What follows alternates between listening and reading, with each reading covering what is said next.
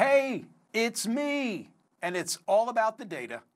We are spending way too much time wondering whether Taylor Swift is going to appear on stage in a cornfield in Dubuque next to Joe Biden. That is not what the Trump campaign is actually worried about, though admittedly that scene would not be great for them. No, what they're worried about, or should be worried about, is Taylor's data. Couple of facts. 279 million. That's the number of her followers on Instagram. 4.35 million, that's the number of tickets sold for the Eras Tour. $1 billion, that's the tour's record-shattering revenue. 26.1 billion, that's the number of Swift's global streams on Spotify last year. 200 million, that's how much tour merch has been sold so far. Just how popular is she? The only available gray t-shirt sizes remaining are in 3XL and 4XL. I know, I checked. I could go on and on and on, but I don't need to. Taylor knows. Taylor knows your social media interactions, where you saw her on tour, how much merch you've bought from her website. She knows the size of your t-shirt, the number of downloads you've made. We're embarking on an election cycle that will be A, the most expensive in history, and B, will see much of the money spent on micro-targeting. What's micro-targeting? It's the use of online data to tailor, pun intended, advertising messages to individuals based on the identification of recipients' personal vulnerabilities and interests. In order to target effectively, data is essential, and Taylor's got lots and lots of it. And on a demographic that is exactly what the Biden team needs the most: disproportionately female, young, and passionate. With truly the touch of a button, Taylor Swift is uniquely situated to use the data at her disposal to impact the presidential race.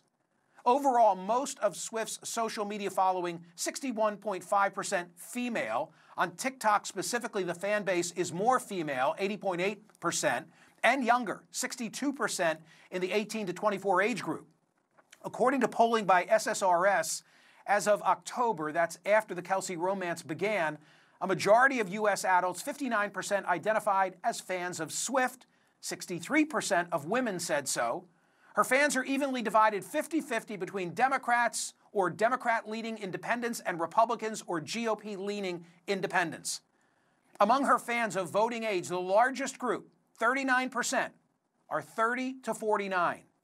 46% reported a household income under $50,000. And in 2020, after Swift posted on social media that people should register to vote, nearly 65,000 Americans ages 18 to 29 did so in the first 24 hours. The next day, that number grew to more than 102,000, 70% of whom were below the age of 25. When she posted again this September, she garnered another 35,000 registrations. This is not about a stage in a cornfield. This is about accessing a treasure trove of invaluable data.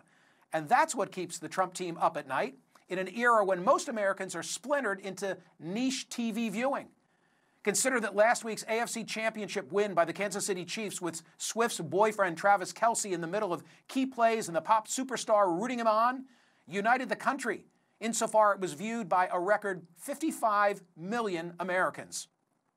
So, what might be the value of a Taylor Swift endorsement? Joining me now is Craig Garthwaite.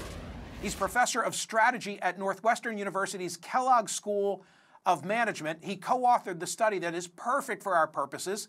Can celebrity endorsements affect political outcomes? Professor, thank you for being here. The way that endorsements are courted by the candidates, the politicians, they surely think they matter. Do they? I mean, it all depends on the endorsement. I think it's hard to say they wouldn't matter, and when you see so many politicians looking for them. We looked at Oprah Winfrey's endorsement of President Obama during the 2008 primary and found it had a very meaningful effect on the share of the vote that he was able to get, and was ultimately one of the reasons why he was able to win the 2008 nominee and then become a two-term president.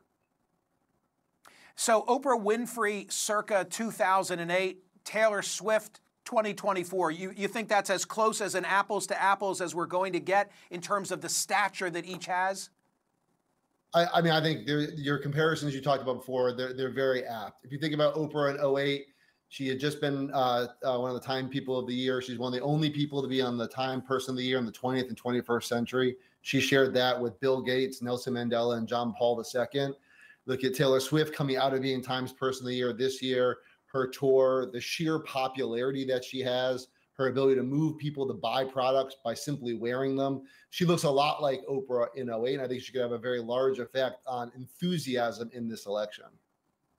I'm going to put on the screen your conclusion because I want the audience to see it. I've actually read your analysis. Bottom line is you think Oprah's endorsement delivered 1 million votes to Barack Obama. How did you do it? Explain the role of O Magazine.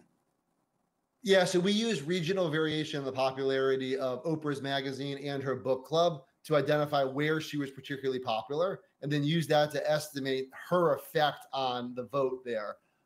It is important to know it's a little bit different here, that this is a general election, not a primary.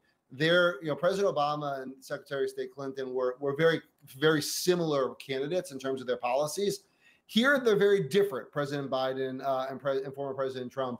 And so I think this is more about getting people enthusiastic to come out to the polls. So your points on data, if she did do events, Oprah did a bunch of events for Obama.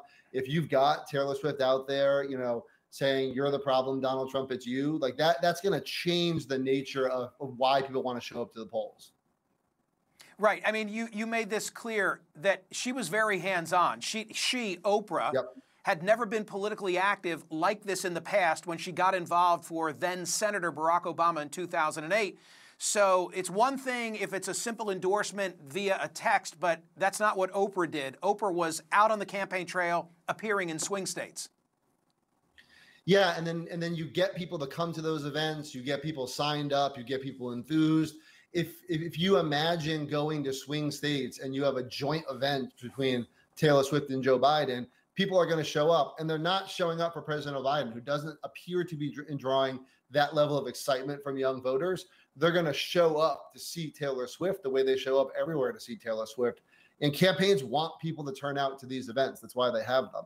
And so she could, if she chooses, be very powerful in this election. But it needs to go beyond simply saying, hey, you should go vote for Biden. It would be having these kinds of events the way that we saw Oprah Winfrey do all throughout the '08 primary season.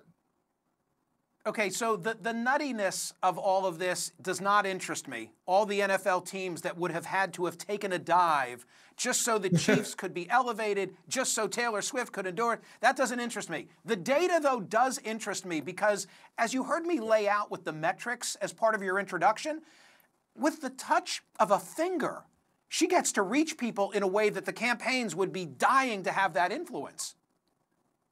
Yeah, both she has the ability to reach them, and they're actually going to listen, right? I mean, I can't tell you how many texts you probably get and I get from various candidates reaching out to me that I just never want to see. I think her fans would be very intrigued by what she has to say. So she both has the direct contact and the fact that they want to listen to what she has to say. Quick final thought. You are a professor of strategy. You are in the Kellogg School of Business at Northwestern. I guess the issue is, does she want to sell sneakers to Republicans? The famous Michael Jordan quote, right, that even Republicans buy shoes. I don't know if from a business standpoint, this would be a good move for her. You said it's about evenly divided. It's a very contentious issue.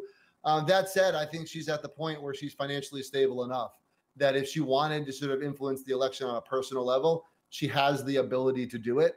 And I think that, she has to make a decision about what is more important to her, being involved politically or being involved in business. Right. There's an expression for that. It's something you money, and she certainly possesses it. Thank you, Professor. I believe I can't finish that phrase. Yeah. Thank you. I want to know what you think. Go to my website. It's Smerconish.net. Okay, now you know why this is the poll question today. Could Taylor Swift determine the outcome of the presidential race? What's the number? Like 40,000 votes in 3 states swung the last election? Could she have that kind of influence? More social media reaction from the world of YouTube, I believe. What do we have? If Taylor Swift makes that much of an impact on the American election for 2024, I feel very sorry for the future. Right, but Mar, I just explained, like 40,000, I think the literal number was 44,000 in the last cycle in 3 states could have determined the outcome of the election in a different way. Could she have that kind of influence by registering people in her prime demo to vote? It is conceivable. It is conceivable.